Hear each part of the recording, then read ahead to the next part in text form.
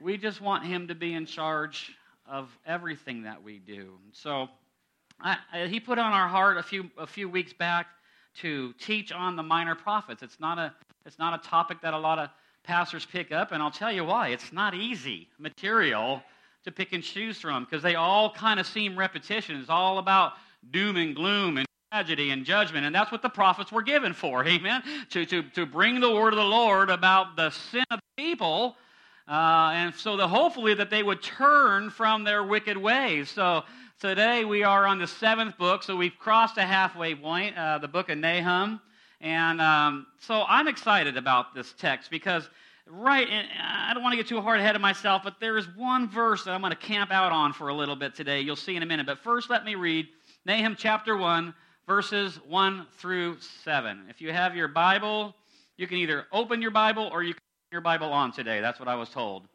Right?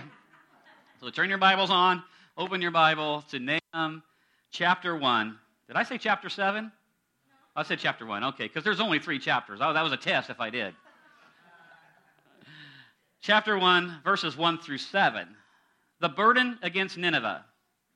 The book of the vision of Nahum, the Elkoshite. There you go. I practiced that all week long, too. Nobody knows what an Elkoshite is, by the way, either. God is Jesus. God is Jesus. We might need to stop and do a teaching on the Trinity right now. So, woo! I'm going to pray right after I read. Let's pray before I read the text today. How's that sound? Lord, help me with my lips today. I don't want to be a man with stammering lips. I want to be a man who is used by your Holy Spirit to speak the words that you put in my mouth, God, the sermon that you have put in my heart, Lord, for our congregation. I pray that you would help me just to do what I'm called to do, and that's share the word of God. Open our ears and our hearts today that we would receive. In Jesus' name, amen. Amen. So turn your Bibles to Nahum chapter 1. I'm going to read to you verses 1 through 7. The burden against Nineveh, the book of the vision of Nahum the Elkoshite. God is jealous, and the Lord avenges. The Lord avenges and is furious.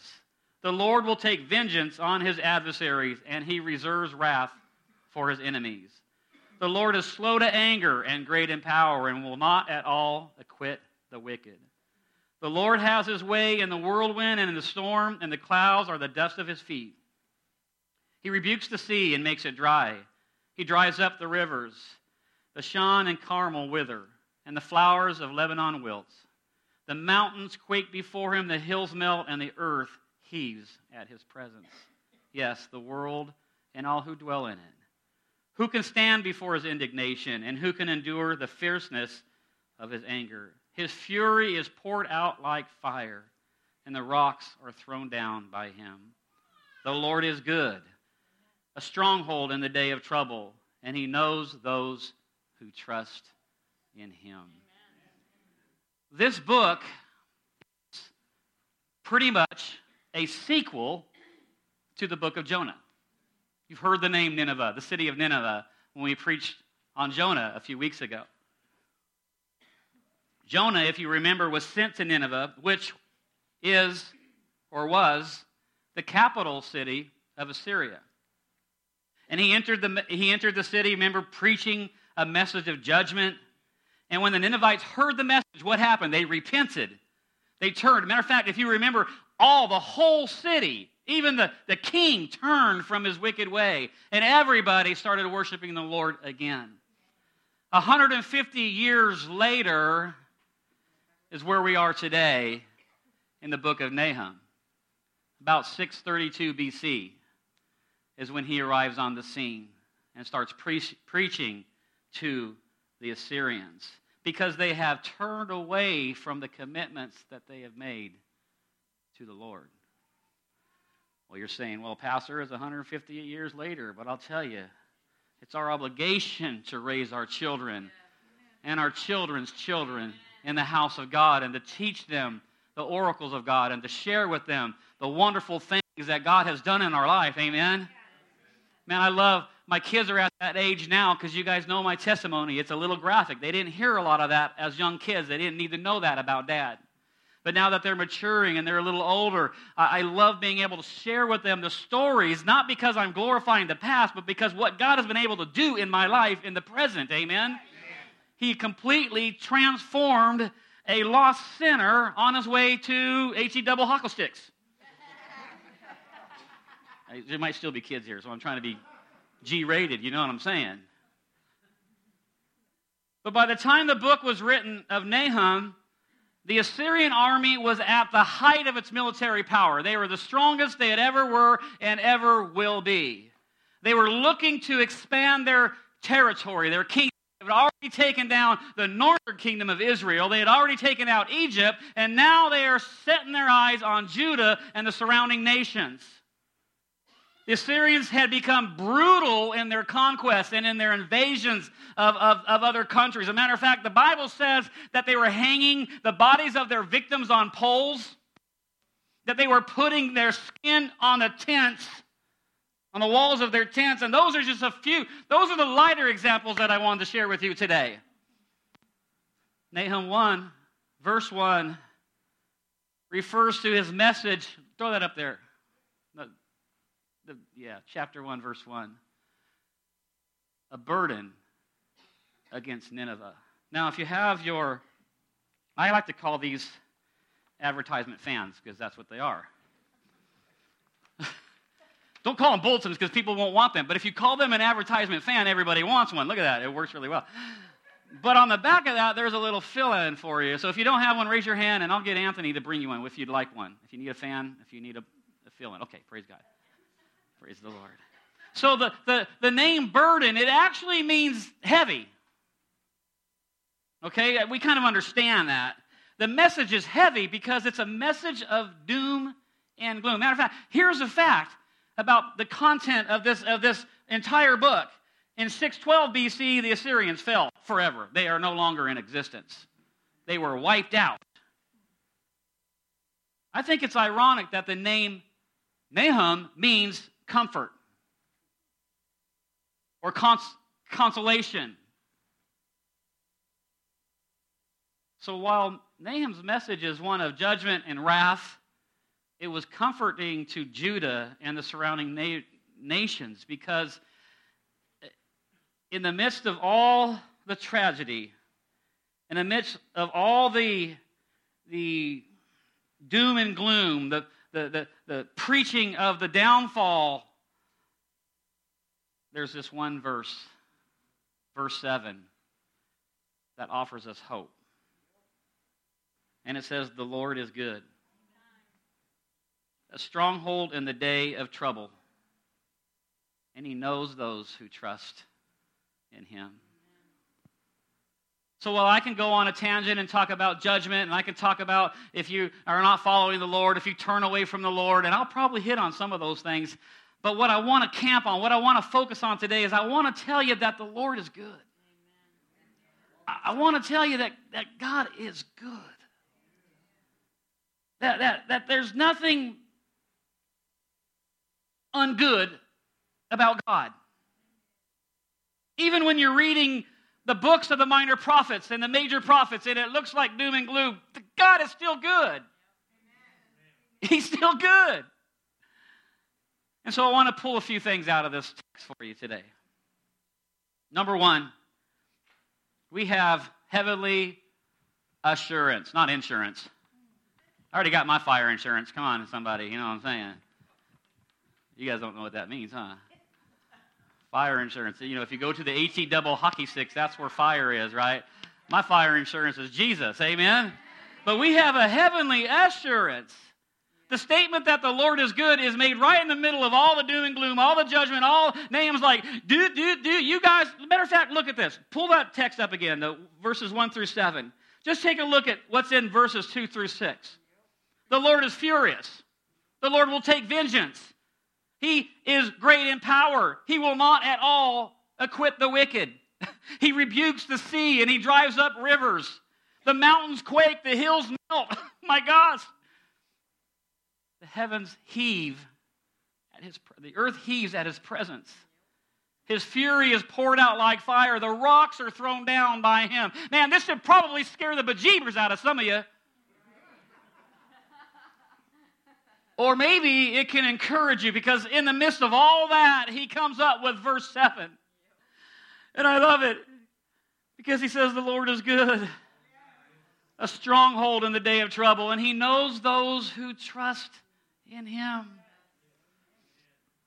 As I already mentioned, the Assyrians were the wickedest people on the planet. But listen, they were no more wicked than people are today. People have despised God's word, they have ignored God's love, and they have cut God completely out of their lives. But even in the midst of all that, the Lord is good. The Lord is good. That word good, it's there. That's the, I left you the definition. It means pleasant, agreeable, rich, valuable. The Lord is good. I know we're living in hard times. I know that we're looking ahead and we're looking at this election coming up, and we're torn on which way to vote. And if we listen to the media, you'll get even more confused. Seek the voice of God. I can't tell you who to vote for. That's not my responsibility. That's my job. My job is to tell you to vote and to vote your conscience. But as you're preparing to vote and planning to vote, think about what the president is going to be doing. Appointing people to the Supreme Court. Putting people in office that are going to be there way longer than any president we elect this coming election season. Pray, ask God, who do you want? Because I'll tell you, all government authorities are appointed by God. But he uses men and women to appoint them. Okay, that's my soapbox for the political arena. Amen? I love what Psalm 145 verse 9 says. The Lord is good to all. Don't you like that? Amen. To everybody. Lottie-dottie, everybody. And his tender mercies are over all his works. In spite of how you feel or think or what you think you know, the Lord is good. Read this next text with me. Psalm 34 verse 8. Oh, taste and see that the Lord is good. Blessed is the man who trusts in him. Read this next one with me. Psalm 105 or 100 verse 5. For the Lord is good. His mercy is everlasting, and his truth endures to all generations. Read this last one. Psalm 135 verse 3. Praise the Lord, for the Lord is good. Sing praises to his name, for it is pleasant. You know what I love about Grapevine? That we are becoming known as a worshiping church. I am not at all mad when the Lord shows up and I don't get a chance to preach. Because worship is unto the Lord. My preaching is for you all. Amen? But anytime that God shows up in the room, I don't need to speak, because he can do more in a split second than I can say in 30 minutes. Amen? Plus, it gives me a break. Hallelujah. I want to stop dealing with God, because last week, right, we're in worship, first service, and I looked up at Mike, and I said, do one more song. And during that song, you guys were here, the kids' testimonies, we were all weeping. It was crazy, crazy. And the Lord showed up, and then we didn't even do one more song. We did all songs. So second service, I'm like, cool. It's kind of moving the same way. I'll just preach this sermon tonight. I don't have to study when I go home. I'll take a nap. So I look at Mike, and I'm like, yeah, I'm going to preach. We're just going to worship, and guess what? I ended up having to preach my message. I didn't get my nap. Did you all feel bad for me? No, but he does, huh? Hey, that's what we pay you for, Pastor. Shut up and go deal with it. I don't pay you to sleep. Plenty of time to sleep when you go to heaven, huh? Yeah, but who's going to want to? But all these verses, they teach us the same truth. They teach us that the Lord is good. I love what Romans 8:28 says. And we know that all things work together for the good of those who what? Love God, and to those who are called according to his purposes. So all things, whatever trial you're walking through right now, and I want to be sensitive. I'm not going to make lighthearted of whatever you're walking through. There's tragedies, there's trials, there's hard times. But I want you to know, I want you to look at that voice and understand that if you love God, If you love God, all things are going to work out for His purposes. Amen? I know that's hard to hear, and it's a hard thing to believe when you're in the middle of it, but you have to be reminded, especially if you're in a trial today, that God is going to work it out. What the enemy meant for evil, God meant for good. It's easy to say the Lord is good when life is good, but it's a little harder to say when times are bad. So if you don't get anything else out of today's message, I want you to understand, I want you to get the fact that God is good. Go ahead and say it that time. God is good. All the time. All the time. God is great. Number 2. I know. Teaching you all self-discipline right now while I preach. We have a heavenly assistance. If we go back to verse 7, it says the Lord is good. It goes on to say, a stronghold in the day of trouble. This word stronghold means that it's a place of safety. It's a place of protection and refuge. It's a safe harbor in the storm. Don't you know that sooner or later we're all going to need a stronghold? In this life, as you walk with the Lord, you all will need a stronghold. You'll have seasons where strongholds matter to you. Listen, trouble will come your way. Why didn't anybody ever tell me that? You thought it was going to be all kumbaya, huh? Give your life to Jesus and sing kumbaya the rest of your life. No, actually, it gets a little more difficult sometimes because now I have a set of morals. I have a compass. I have a plumb line. Going back a few weeks. That I'm held accountable to. Plus, the enemy's mad at me. When I wake up in the morning, I don't know about you, but I make hell tremble. And not because I'm all that, because I'm about to do my Father's business. You know what I'm saying? I'm about to love on some people. I'm about to tell people about the Lord Jesus Christ. And the enemy of my soul, he don't like that. But trouble is for everybody. I love what Job says. I don't love it. Actually, I hate it, but it's just the Word of God. So I love the Word of God, so I'm kind of torn. It's like bipolar moment right here. Job 5:7 says, yet man is born to trouble as the sparks fly upward. What about Job 14? A man who was born of a woman is of a few days and full of trouble. So you get a few days of good times, amen? And then it's trouble. And I was thinking about that. I was like, a few days, I was okay till teenager. But you got to remember, a day is like 1,000 years to the Lord, right? So maybe this verse should say, a man is born of a woman in a few seconds full of trouble. I don't know. That word trouble, it talks about when life is closing in around you. When the pressures are, that's not talking about when you stub your toe. Yeah, that hurts. It's talking about issues. It's talking about the enemy of your soul trying to steal your joy. Man, I was in my prayer closet last night, just sitting at my desk, and I just began weeping in the presence of the Lord. And my cry is, and I want to be vulnerable to the church today because you need to understand I'm a man just like anybody else in this room. I'm a person, I'm a human being, and I have troubles, and I have pains, and I've been struggling with this lack of joy in my life. And I'll tell you what culminated it yesterday. I sniffed at my wife over something stupid. And that's what I was weeping about last night. It's like, God, that's not me. I don't want the enemy of my soul to steal my joy. And so the reason I want to be vulnerable is because I'm your pastor, and I need the saints to pray for me. And I just felt this burden lift off me last night as I sat at my desk worship. Usually I get on my knees by the bed in the extra room, and I just sat there. And I said, God, bring my joy back. I don't want to. I shouldn't have to fight for that. The joy of the Lord is my strength. It's given to me freely. Amen?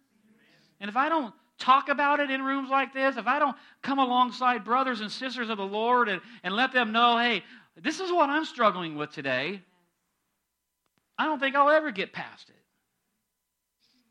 And I am. I already am. Amen?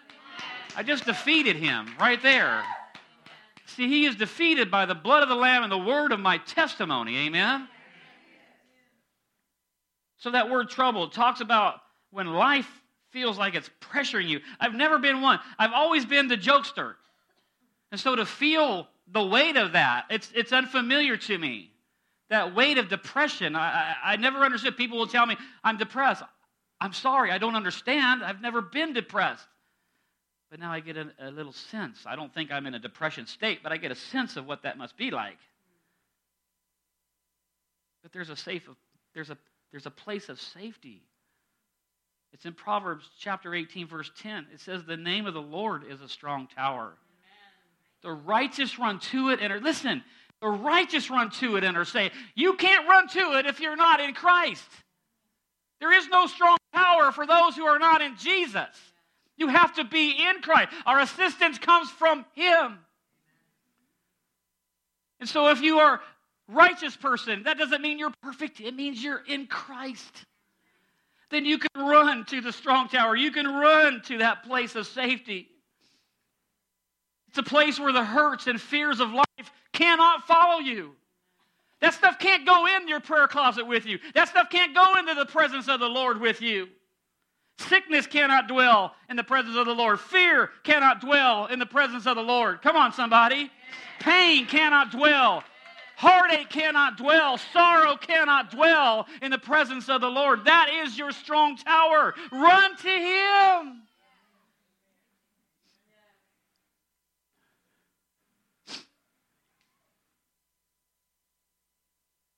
Am I preaching? I'm sweating like I'm preaching. I'm a little sweaticostal right now.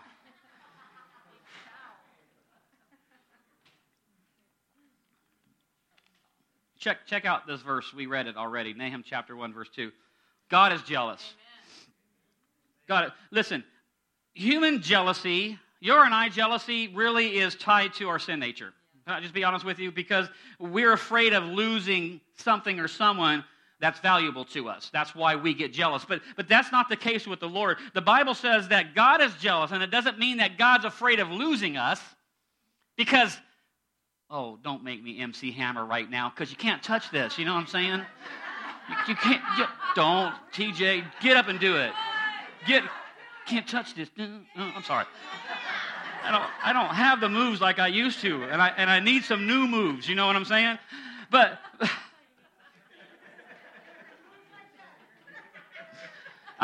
because MC Hammer's now doing commercials, come in.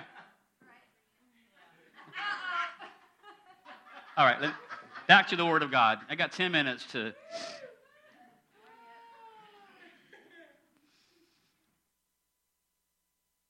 Listen, we're His, and nothing or no one can ever change that. What this means, God is jealous, is that God views us as His own, and it grieves Him when we don't come to Him in times of trouble. It breaks His heart. He's like, I'm your strong tower. I'm your refuge. I'm your strength. I'm your joy. I'm your peace. But yet you're turning to everything else. I love 1 Peter chapter 2, verse 9. You're a chosen generation, a royal priesthood. I love this part. His own special people. That's me. That's you. Come on, claim it. Name it and claim it. Come on, get a little Pentecostal. Grab it. Blab it and grab it, right? You are His own special people. My license plate says I'm God's favorite because it's true. DMV doesn't improve anything that's not true. I am God's favorite. I am His own special people. In Nahum chapter 1, verse 3, it says, the Lord has His way in the whirlwind and in the storm, and the clouds are the dust of His feet. This means God's in control. I love that text in Psalms where it says that the Lord commands every wave to stop. East coast, west coast, all the seas, the Lord talks to every wave, and they stop right where He tells them. Man, oh man, oh man. He is large and in charge.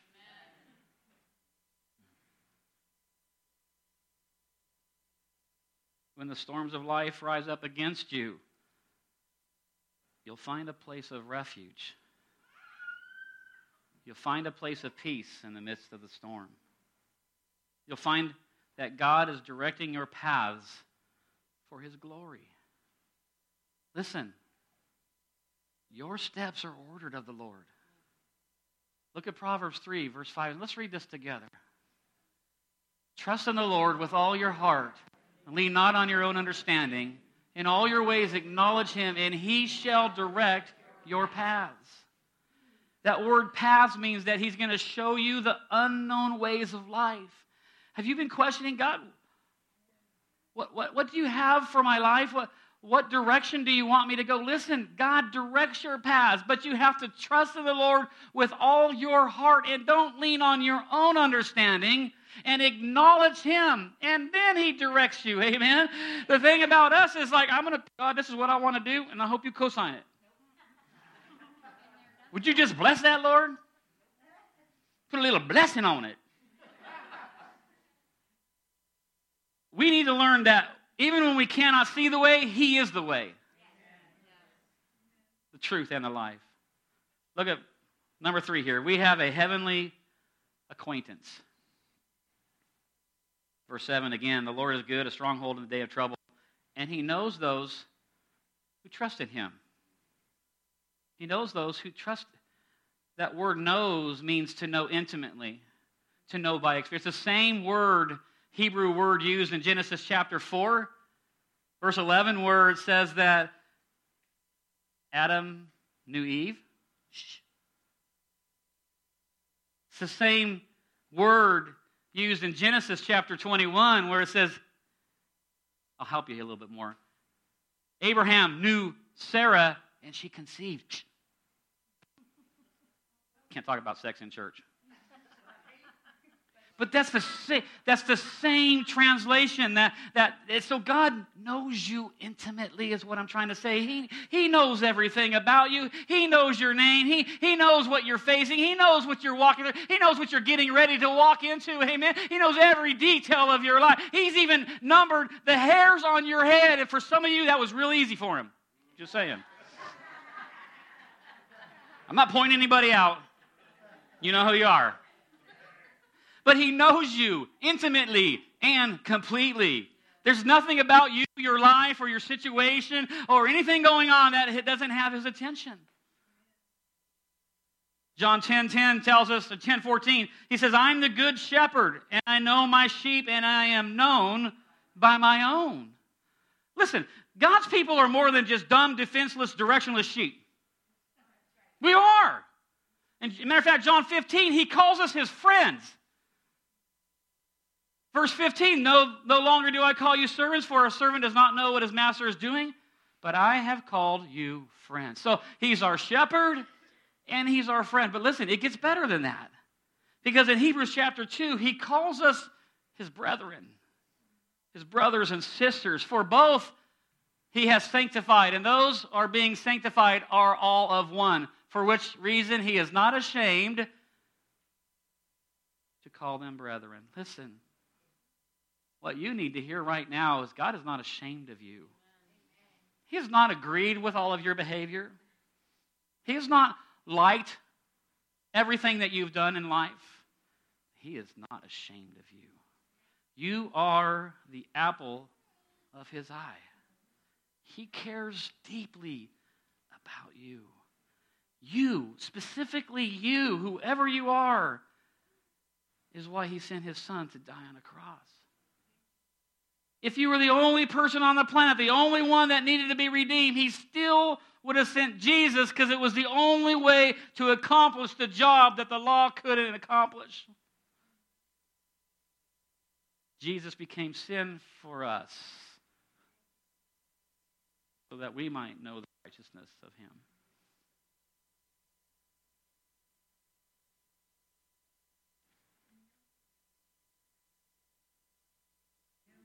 Yes, I do remember. You are fearfully and wonderfully made. You see, he's more than a leader of a bunch of dumb animals. He's more than a friend to a gang of sinners. He has saved us by grace and brought us into His family. So in closing, I know that there's no doubt we've all felt overwhelmed by the darkness in our own lives, in our own cities, in our own world. Listen, Nahum lived during dark times. And I'm sure we'll call them the faithful few who were standing with him must have wondered at times how long they would have to endure the troubles and the trials and the craziness around them. See, the book of Nahum, it reminds us that God's hand is active in everything. He's not standing idly by wondering what's going on in Iran or Israel. He's not worried about ISIS or ISIL if you're President Obama. I'm not poking fun. I'm not sure why. But whatever you want to call him, God's not worried about that. He's not wondering what's going to happen. I read the book, but he wrote it. Can I tell you, let you in on a secret that you may not know? We win. We win. You win. You are made victorious through Christ Jesus. So I want to remind you today that the Lord is good. And this might be a good time for some of you to come and just stand and just praise Him for His goodness. Just love on Him for a minute. It might be a good time for some of you just to come back to Him. Maybe you've drifted afar. Maybe you've, like the Ninevites or the Syrians, said yes to the Lord, and some time has passed and completely turned away from the things of God.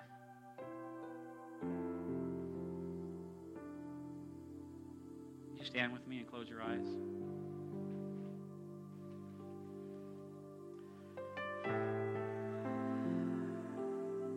God, you are good.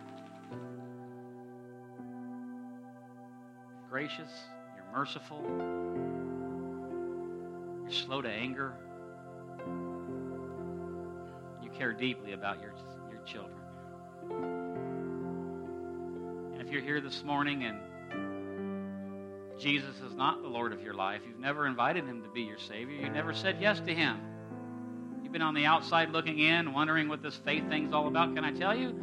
It's all about relationship. It's all about love. That's really all there is. It's not about collecting your money. It's not about this building. It's about a relationship with Jesus Christ. That will rock your world. It will change your life. Take it from a sinner, an ex-druggie, an ex-alcoholic, an you name it, to God clean. If you're here this morning, you say, that's me, Pastor. I don't know Jesus. I've never invited Him to be part of my life, but I want to do that right now. Would you just raise your hand? Show me your hand. I want to pray for you. Anybody here? Thank you. Anybody else? Thank you. Is there anybody else that wants to say yes to Jesus today? Well, how about this? What if you are someone who loves the Lord but have just found yourself far from Him right now? You just feel like I've just have somewhere I got off track. And can I remind you that Proverbs says that your paths will be directed by Him because He still loves you. He has still called you and you still belong to Him. For both groups, let's just say this prayer together because it doesn't ever hurt to the sinner's prayer together. Say, Jesus, forgive me. Forgive me that I've wandered. Forgive me for standing back and looking from the outside in. Forgive me of my sins. Help me to live for you today, for the rest of my life. I love you, Jesus, because you first loved me. In your name I pray.